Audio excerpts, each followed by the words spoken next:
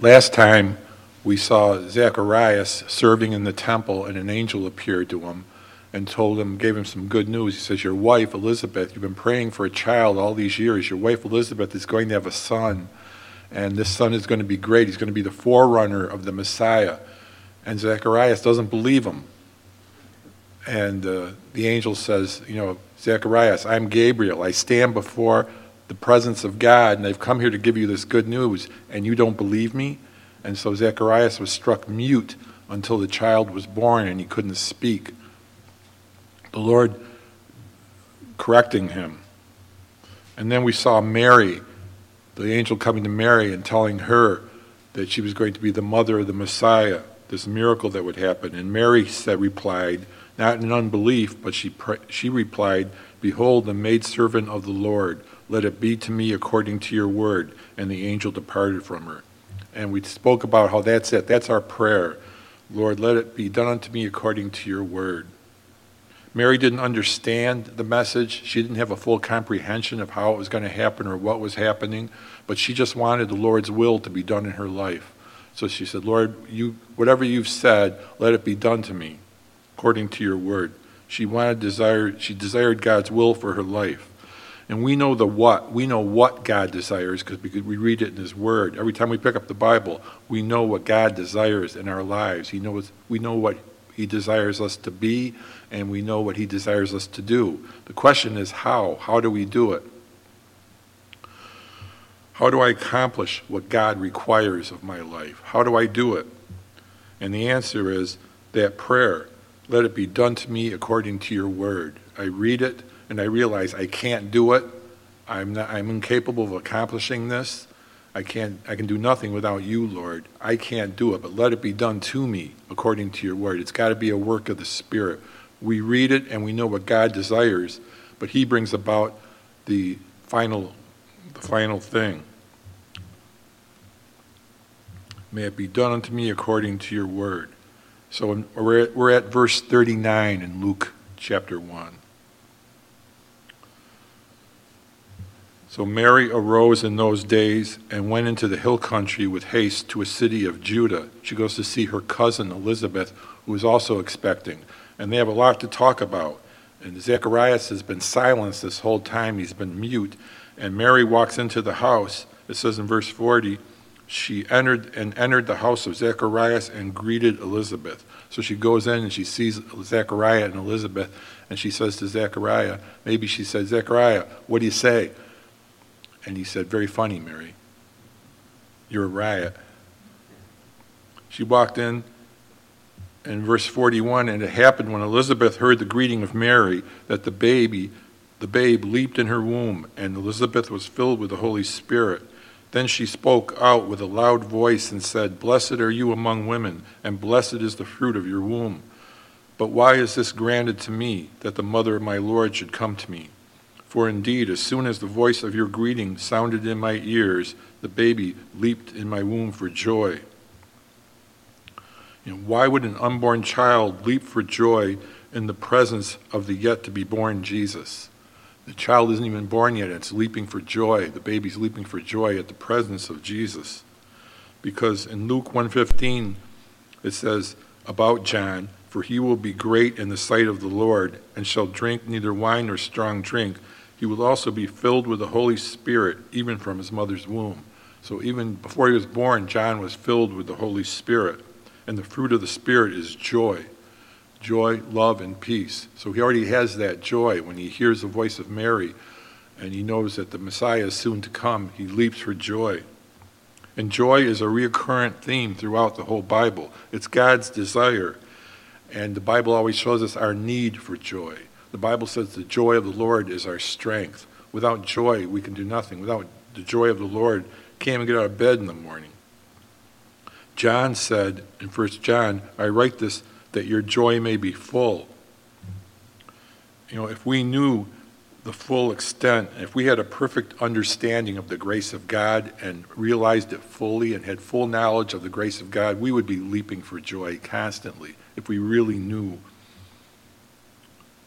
John 16:33, Jesus said, these things I have spoken to you, that in me you may have peace. In the world you will have tribulation, but be of good cheer. I have overcome the world. A lot of happy things happen in this life that we should be thankful to the Lord for. And a lot of depressing things also happen in this life. But God does not desire that we go crawling through life oppressed and depressed. So these things are written that our joy may be full. God wants us to have joy. He wants us to be rejoicing. Jesus said, in the world you'll have tribulation, but be of good cheer. I have overcome the world. And those 4 words are something that Jesus said a lot to people. Be of good cheer. He said it to those who were afraid, with those who were fearful, those whose sins he forgave, those who needed forgiveness for their sins, those who he healed. He said, be of good cheer. Paul says in the Bible, rejoice in the Lord always. Again, I say, rejoice. In Nehemiah, in chapter 8, they gather all the people together and they read from the law.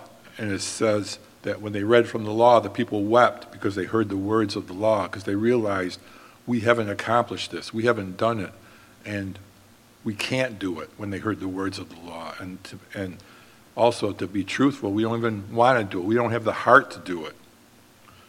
But when they understood the words that were declared to them, Nehemiah said to them, do not weep, because the joy of the Lord is your strength. So it must have been a message of faith and grace that they heard that day, because it says when they heard the law, they wept. When they understood, then they had a party.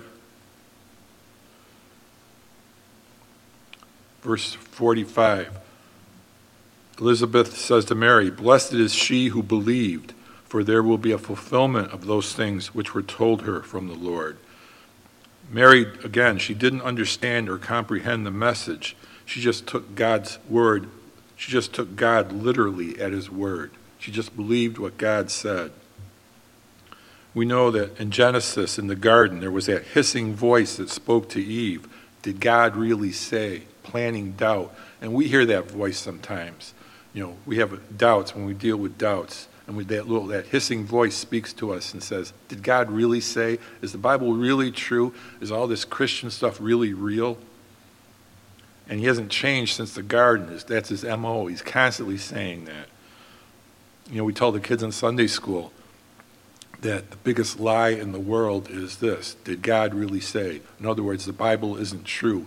And we tell them that they're going to be hearing that their whole lives, and they're going to be hearing it in many different ways, through entertainment, through all sorts of ways. They're going to be hearing that message, that hissing voice. Did God really say? And sometimes we can hear that voice when trials and hard circumstances cause us to hear it. And the enemy whispers to us, did God really say? Is all this real? Look what you're going through. Is what God said real? Did he really say that? When we feel spiritually dry, when we feel alone, because we feel that we're the only ones. I'm the only one in my family who believes. I'm the only one at work who believes. I'm the only one in my neighborhood who believes. And we feel alone, and that voice whispers to us, did God really say? Is all this really real? When we compare ourselves with others who seem so confident in their faith, and we feel that we're not there, we hear that voice. Did God really say? Is it true? But if we take the time to prayerfully and thoughtfully spend time absorbing the Word of God, that hissing voice is vanquished. It's gone. When we open our Bibles and we read God's Word and God speaks to it, that voice is silenced, because faith comes by hearing, and hearing by the Word of God. If we're not in the Word, if we're not spending that time with the Lord and sitting at his feet and hearing his voice, that voice gets louder. And if we continue, that voice gets louder, and our response will be, I don't know. Is it really true? I don't know. I'm not sure. And if we drift even further and we hear that voice, our response can be, maybe not, or I don't know, or I don't think so. In verse 45, Elizabeth says, blessed is she who believed, for there will be a fulfillment of those things which were told her from the Lord. In verse 46, and Mary said, my soul magnifies the Lord, and my spirit has rejoiced in God my Savior. So Mary needed a Savior just like everyone else. She wasn't sinless. She needed to be saved. She refers to God as my Savior. Verse 48, for he has regarded the lowly state of his maidservant. For behold, henceforth all generations will call me blessed. Those in the future would see the grace of God towards her and learn of God's ways in Mary's life, watching her. And this also goes for us, because in Ephesians 2:7 it says that in the ages to come he might show the exceeding riches of his grace and his kindness toward us in Christ Jesus. Not just in this age, but also in the ages to come. That in the ages to come, who's ever on earth, whatever peoples are living on the earth, they're going to gain knowledge of God when they see his kindness toward us in Christ Jesus.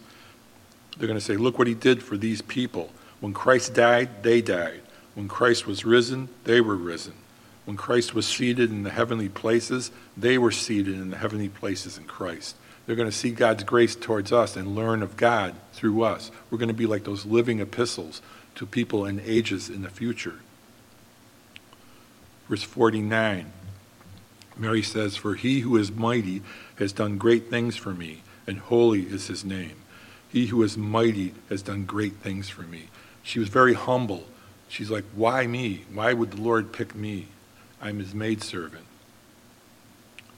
But he who is mighty has done great things for me, and his mercy on those who fear him from generation to generation. David, when God made his covenant with him, when God promised David, your throne is going to last forever, and I'm going to establish a house for you, because David wanted to build a house for the Lord, a temple. And the Lord said, David, it's not what you're going to do for me, it's what I'm going to do for you. And that's the way it is with us. It's not what we're going to do for the Lord, it's what he's going to do for us, the promises he made for us, to us. And we think, why me? Why would he do that? And David said in 2 Samuel 7:19, and yet this was a small thing in your sight, O Lord God, and you have also spoken of your servant's house for a great while to come. Is this the manner of man, O Lord God? Is this how you treat people? In another place, David would say, what is man that you are mindful of him? Why do you even think of us? Your greatness, you are in heaven, you are God, and yet you think of us, that you bow down to us and you listen to us, even to the point of sending your son to die for us. What is man that you are mindful of him? It's a question every Christian asks, I think, sometime or another. Why? Why would you pick me? The Bible says that the Lord chose us and predestinated us to be molded into the image of his Son. And I think the question we all ask sooner or later is, why me? Why would you pick me? Why would you choose me and to be predestined to the image of your Son? There's a song that was done by Chris Christopherson, and the lyrics are, why me, Lord? What have I ever done to deserve even one of the pleasures I've known? Tell me, Lord, what did I ever do that was worth loving you, or the kindness you've shown? Lord, help me, Jesus, I've wasted it. So help me, Jesus, I know what I am. Now that I know that I need you so, help me, Jesus, my soul is in your hand. Why would you pick me and predestinate me? It doesn't make any earthly sense at all that the Lord would choose me. But it makes heavenly sense, because the word glorious is not sufficient to describe our God. Verse 51, he has shown strength with his arm. He has scattered the proud in the imagination of their hearts. In the imagination of their hearts. Anything else other than the absolute truth of the Word of God is vain imaginings. 52, he has put down the mighty from their thrones and exalted the lowly. He has filled the hungry with good things, and the rich he has sent away empty. He has helped his servant Israel in remembrance of his mercy, as he spoke to our fathers, to Abraham, and to his seed forever. In Galatians 3:29, Paul says, and if you are Christ, if you are born again, if you are a believer, then you are Abraham's seed and heirs according to the promise. We are Abraham's seed because of our faith in Christ. The Bible says his mercy endures forever. Doesn't say it just lasts forever, but it endures forever. What does God's mercy endure? It endures me. Look at the nation of Israel in the Old Testament. How many times did they give the Lord reason to withdraw his mercy, and yet his mercy remained and endured to this day? Verse 56, and Mary remained with her about 3 months with Elizabeth and returned to her house. Now Elizabeth's full time came for her to be delivered, and she brought forth a son. When her neighbors and relatives heard how the Lord had shown great mercy to her, they rejoiced with her. So it was on the 8th day that they came to circumcise the child, and they would have called him by the name of his father, Zacharias. His mother answered and said, no, he shall be called John. But they said to her, there is no one among your relatives who is called by that name. So they made signs to his father that he would have what he would have him called. And he asked for a writing tablet and wrote, saying, his name is John. So they all marveled. Zacharias has been corrected. He's been brought to a place where he believes what God says. The angel said, you're going to have a son and you're going to call him John. And he's brought to that place where he knows what God says is going to happen. Zacharias has been corrected. Anything that God does that causes us to draw closer to him and believe what he says is a blessing. Everything is done out of the love and grace of God. Correction and discipline from God is because of his love for us and his faithfulness. He loves us so much he doesn't let us go. It's God's will that we live, and we live by faith, believing what God says and rejoicing in what he has done. If you were to ask Zacharias, boy, that last 9 months must have been pretty tough for you. God was kind of harsh, couldn't speak, and there's also mentioned here that maybe he was deaf too, because they had to make signs to him to find out what he wanted to name the boy. And if you were to ask Zacharias, that was pretty rough. You were cut off from all human contact. I bet you Zacharias would say, those were the best 9 months I ever had. There was only one person I could talk to, and only one person could hear me, and that was God. I have never been closer to my God. And that's what correction usually does. It brings us closer than we ever have been before. Trying things happen in our lives, sometimes by circumstances beyond our control, and sometimes it's our own fault. Remember, God only desires one thing, that we have life and that we have it more abundantly. And everything that goes through his hand is for that purpose, everything. The grace, the correction, anything that comes into our lives is for that purpose, that we live. Psalm 119:75 says, I know, O Lord, that your judgments are right, and that in faithfulness you have afflicted me. Let, I pray, your merciful kindness be for my comfort, according to your word to your servant. Let your tender mercies come to me, that I may live, for your law is my delight. So Zacharias has learned to believe that what God says is going to happen. What God says is going to happen will happen. So we have to ask, what does that mean for us? What will happen concerning us? Jeremiah 29:11 says, for I know the thoughts that I have towards you, says the Lord, thoughts of peace and not of evil, to give you a future and a hope. This is what God says is going to happen. When we think of our future, God has given us a future. We're going to see the millennial kingdom. We're going to see Jesus reigning on earth. We're going to see the time when the Bible says the earth is filled with the knowledge of the Lord. We're going to be alive and living in those times, in that age, and see this. We have a future and a hope. We have a reason to keep going. Because Jesus, and all this we will receive because Jesus has clothed us in his righteousness. We receive it because he is our peace.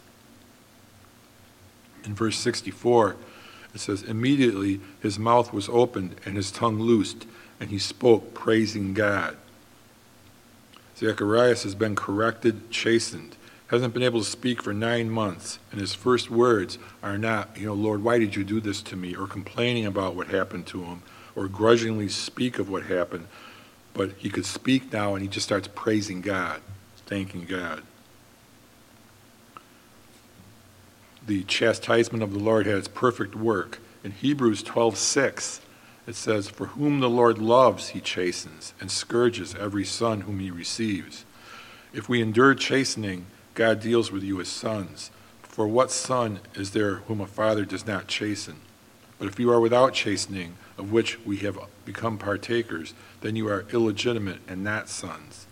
Furthermore, we have had human fathers who corrected us, and we paid them respect. Shall we not more readily be in subjection to the Father of spirits and live? For they indeed for a few days chastened us as seemed best to them, but he for our profit, that we may be partakers of his holiness. Now no chastening seems to be joyful for the present, but painful. Nevertheless, afterward it yields the peaceable fruit of righteousness to those who have been trained by it. And you can see the result in Zacharias' life of the chastening that he went through.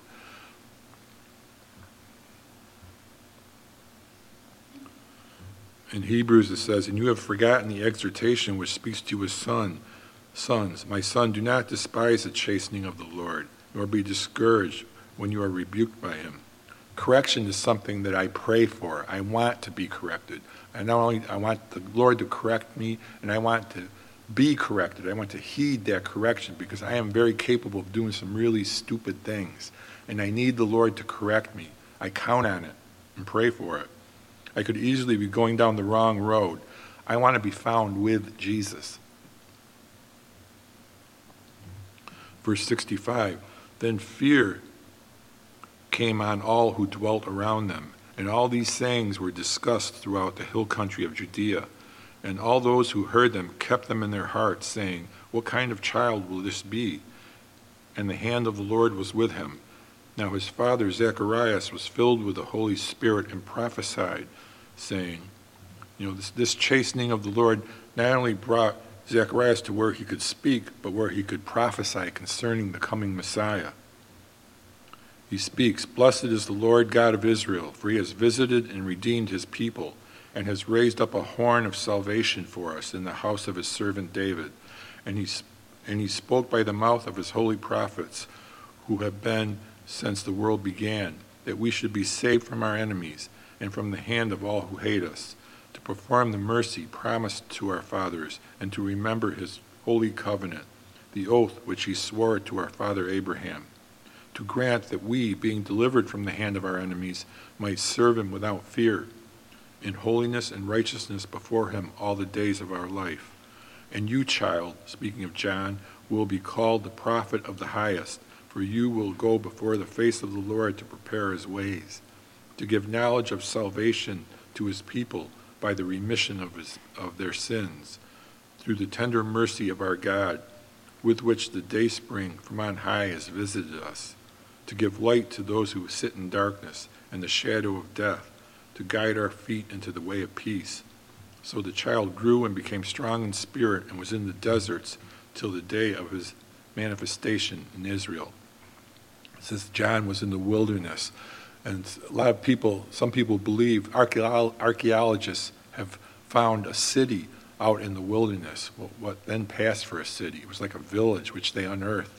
And they believe that this was occupied by priests who were fed up with what was going on in Jerusalem, with the corruption of the priesthood. So they moved into this little community, and they believe that that's where John was, in the wilderness. And there they copied the scriptures, and that's where John received his calling to go out and prepare the way of the Lord.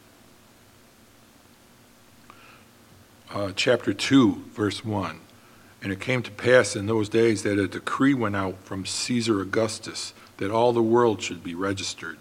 This census first took place while Quirinius was governing Syria. Augustus was the first emperor of Rome, the first dictator emperor of Rome. He was the adopted son of Julius Caesar. After Julius was assassinated, the empire fell into chaos and started crumbling. There was lawlessness, power grabs, and corruption that was destroying. And different factions were trying to grab power of the empire. One of them was Mark Antony, who, with the aid of Cleopatra of Egypt, tried to take over the empire. But Augustus prevailed and took control, and he declared himself to be the emperor of Rome. He did impede the disintegration of the Roman Empire for a while, and he brought in a sense of order, which a dictator can do. But Rome was no longer a republic ruled by laws. Now it was being ruled by a dictator who would also demand to be worshipped. So in verse 3, so all went to be registered, everyone to his own city. And this wasn't just for numbers to see how many people were there, but it was to more efficiently tax the people. Verse 4, Joseph also went up from Galilee, out of the city of Nazareth, into Judea, to the city of David, which is called Bethlehem, because he was of the house and lineage of David. So they have to go from Nazareth to Bethlehem, Mary and Joseph. Mary is she's in the last stages of her pregnancy. This was not like a Christmas card. You see some Christmas cards with Mary riding on a donkey with kind of a benign look on her face, and Joseph pulling the donkey. And I've seen some with like decorated Christmas trees along the way, or Santa flying up in the air above them. This was an 80-mile journey, not the type of thing that you would want to do if you were in the last stages of pregnancy. We know that they were poor, so we don't even know if they had a donkey to ride on. Long way to walk, long way to ride a donkey if you're 9 months pregnant. So he went there in verse 5 to be registered with Mary, his betrothed wife, who was with child. So it was, while they were there, the days were completed for her to be delivered. This was the best night for the world because the Savior is born, our Redeemer, our salvation is born. But for Mary and Joseph, it wasn't the best night for them. It could have been up to date. It's probably the worst night they've ever had. She's 9 months pregnant. The city is full with people. And they have no place to stay. There's no room for them at the inn. So you can just kind of picture them walking up and down the street, Joseph holding Mary up. Maybe Mary was crying. Maybe they were wondering, where is God? Because of all this, because of the circumstances we're in now.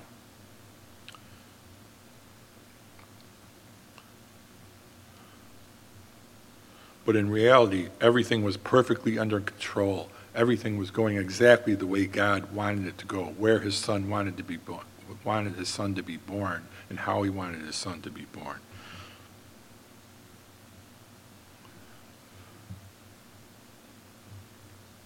And there was no room for him at the end. There was no room in the whole world for the Son of God. Yet he would give his life for that world, for those who believe would not die but live forever. And so this woman, who was somewhere between 12 and 16 years old, delivers her firstborn son. No midwife, no doctor, she's all alone, with only the word of God that was revealed to her, which she kept in her heart, and she wraps him up tight in swaddling clothes and lays the Son of God in a feeding trough, the Savior of the world in a feeding trough. Verse 8, now there were in the same country shepherds living out in the fields, keeping watch over their flock by night. And just as Joseph and Mary, perhaps they sat down in the street wondering what was going to happen and wondering where is God. And sometimes we can get that place. Things can happen in our lives, circumstances, and we wonder, where is God? And yet, as with them, so with us, everything is under control. God has everything under control. You are his child, and he's going to take care of you. And basically, that's the definition of faith. Let God take care of you. So in verse 8, now there were in the same country shepherds living out in the fields, keeping watch over their flock by night. So these shepherds who are about to receive the message that the Savior is born, someone wrote, as a class of shepherds, they had a bad reputation. They were known as thieves. They were considered unreliable, and they were not allowed to give testimony in the law courts. They were on the low end of the social scale. And these are the ones whom God chose to reveal them that night to. Verse 9, and behold, an angel of the Lord stood before them, and the glory of the Lord shone around them, and they were greatly afraid. No doubt, you can imagine how quiet it was. They're out in the field, they're laying down, they got a fire going, the sheep are laying down, and all of a sudden, bam, this light. The glory of the Lord is shining around them, and there's this angel. Verse 10, then the angel said to them, do not be afraid, for behold, I bring you good tidings of great joy, which will be to all people. Good tidings, in other words, the gospel.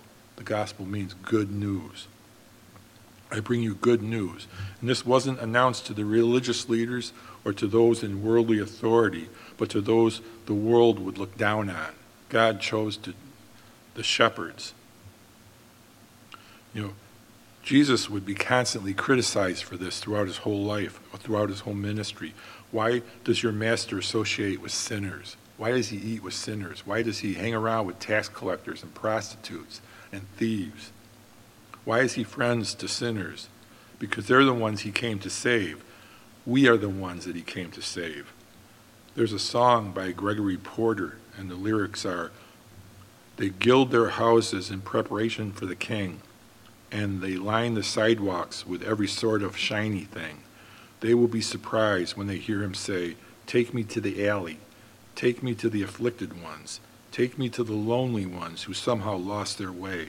Let them hear me say, I am your friend, come to my table, rest here in my garden, you will have a pardon.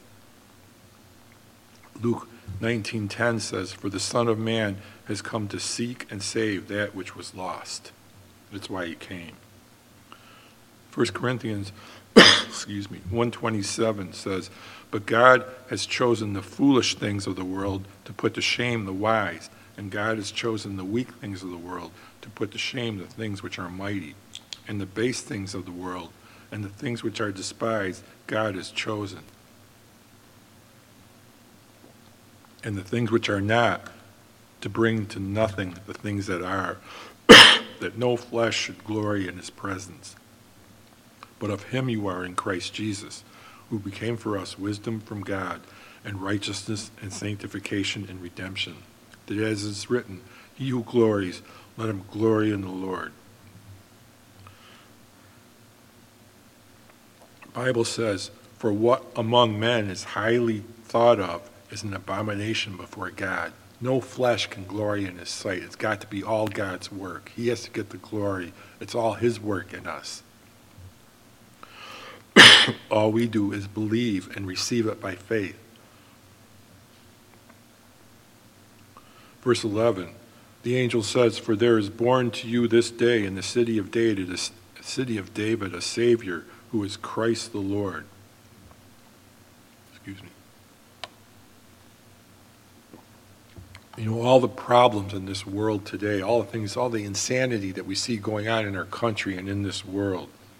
The real need of the world is not a political leader or a political action or social action or programs or more prisons or more demonstrations. The only answer for this world and all the problems, this world needs a Savior, and the Savior has come. There is born to you this day in the city of David a Savior, who is Christ the Lord. The disease is sin, and Jesus is the cure, the only cure. Verse 12, and this will be a sign to you. You will find a babe wrapped in swaddling clothes, lying in a manger.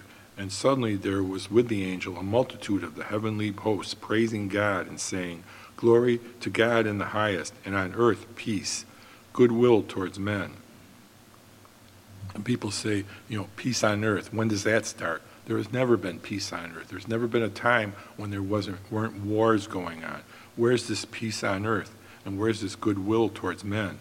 Because people have been killing and fighting each other ever since the beginning. But what the angel was talking about was something better than peace on earth. There has never been peace on earth. He's talking about peace between an individual and God. If there was total peace on earth, if all wars ended, people would still die. But peace with God, there is life after death. The Bible says that we were by nature children of wrath. A person has to make peace with God before they leave this earth. Jesus is our peace. There's nothing we can do. It's what he has done to make peace with God. He is our peace. Goodwill from God. Luke 9:56 says, for the Son of Man did not come to destroy men's lives, but to save them. Verse 15, so it was when the angels had gone away from them into heaven, that the shepherds said to one another, let us now go to Bethlehem and see this thing that will come to pass, which the Lord has made known to us. And they came with haste and found Mary and Joseph and the babe lying in a manger. Now when they had seen him, they made widely known the saying which was told them concerning the child. And all those who heard it marveled at those things which they were told by the shepherds. But Mary kept all these things and pondered them in her heart. There are some people who are just naturally edifying to be around. You just talk to them and you're edified just by being in their presence. And those are people who keep these things in their heart and ponder them, like Mary. We see her doing that all through the Bible, keeping the things that she heard, keeping the things that she saw in her heart, and thinking about them and pondering them. Verse 20, then the shepherds returned, glorifying and praising God for all the things that they had heard and seen, as it was told them. What was said to them happened. And when 8 days were completed for the circumcision of the child, his name was called Jesus, which means God saves, the name given by the angel before he was conceived in the womb.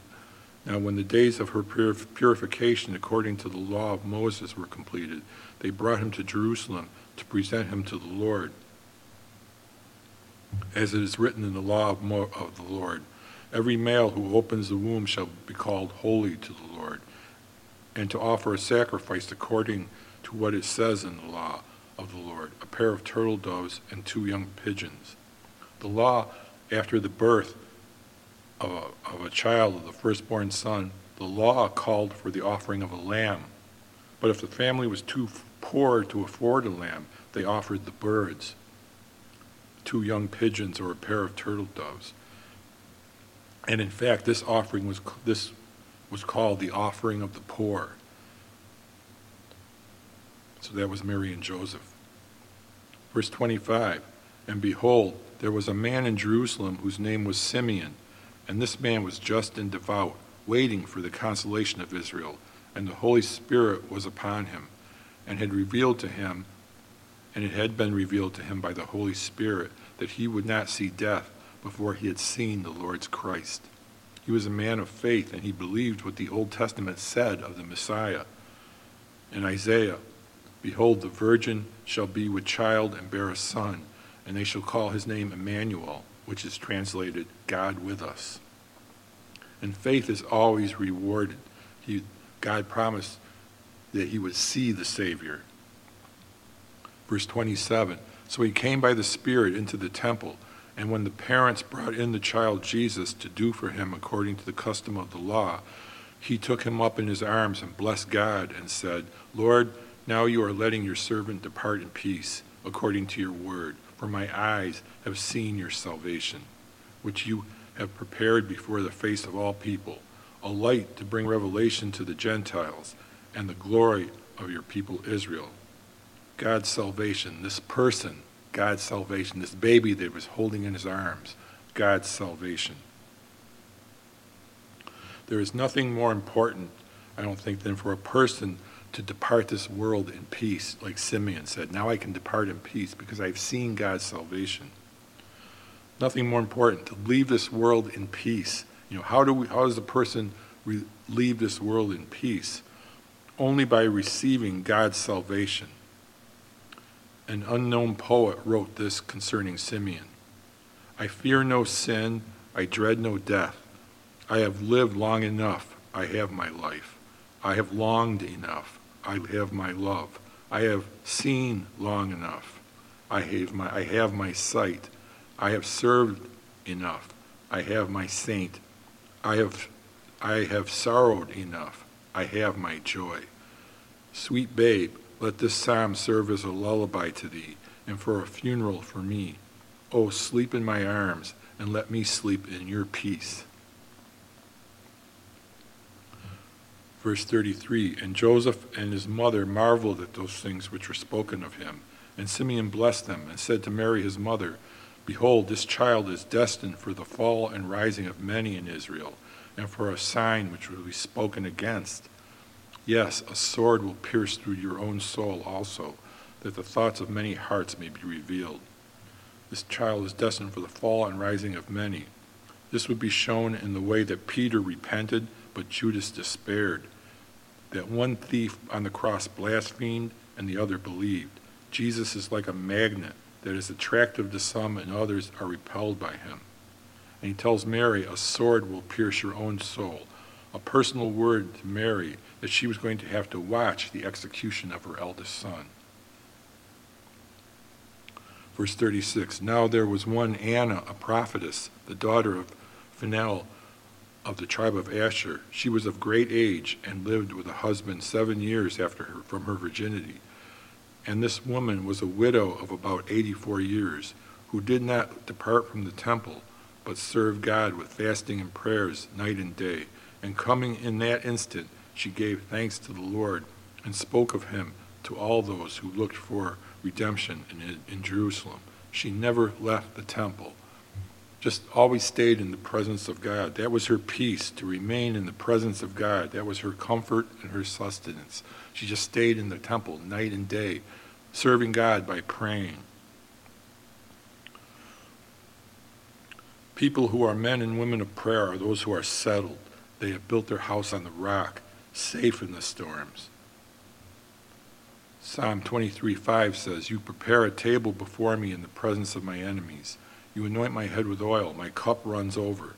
Surely goodness and mercy shall follow me all the days of my life, and I will dwell in the house of the Lord forever. To dwell in the house of the Lord forever. It just sounds comforting that she just never left the temple, but stayed there night and day, just wanting to be in the presence of the Lord, just being there. In Revelations 3:12, Jesus said, he who overcomes, I will make him a pillar in the temple of my God, and he shall go out no more. And I will write on him the name of my God, and the name of the city of my God, the New Jerusalem, which comes down out of heaven from my God. And I will write on him my new name, never having to go out of the presence of God again, being perfected and being able to stand before God and stay with him and be with him. Verse 39, now when they had performed these things according to the law of the Lord, they returned to Galilee, to their own city, Nazareth. And the child grew and became strong in spirit, filled with wisdom, and the grace of God was upon him. Was Jesus a perfect child? Yes, he was a perfect child. Does that mean he didn't have to be taught or corrected like any 2, 3, 4-year-old? No, but he never sinned.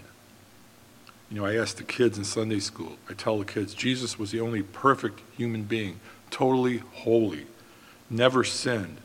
And whose house do you think all the kids in the neighborhood played at? And all the kids always say, Jesus. I say, why? They say, because he was nice. That's the truth. He was perfect. Genuinely perfect.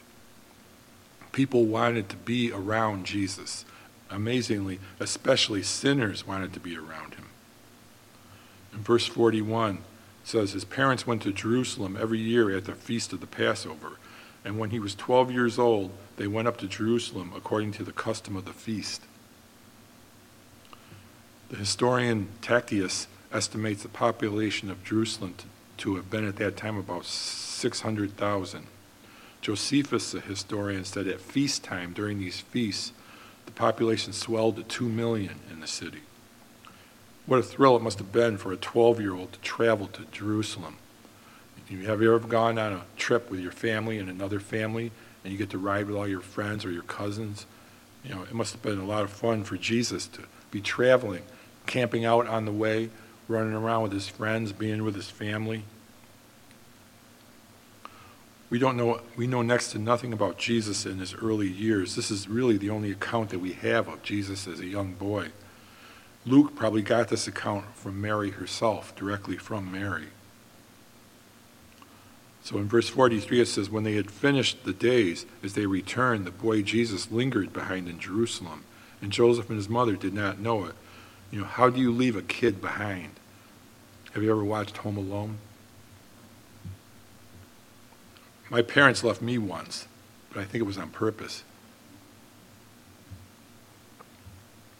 Verse 44, but supposing him to have been in the company, they went a day's journey and sought him among their relatives and acquaintances. So they went a day's journey, and they're sitting around the fire, and all of a sudden it's like, has anybody seen Jesus? Oh, he's probably running around with his friends. He's probably with his family, with Uncle so-and-so or whatever. Verse 45, So when they did not find him, they returned to Jerusalem, seeking him. Now, so it was that after 3 days they found him in the temple, sitting in the midst of the teachers, both listening to them and asking them questions.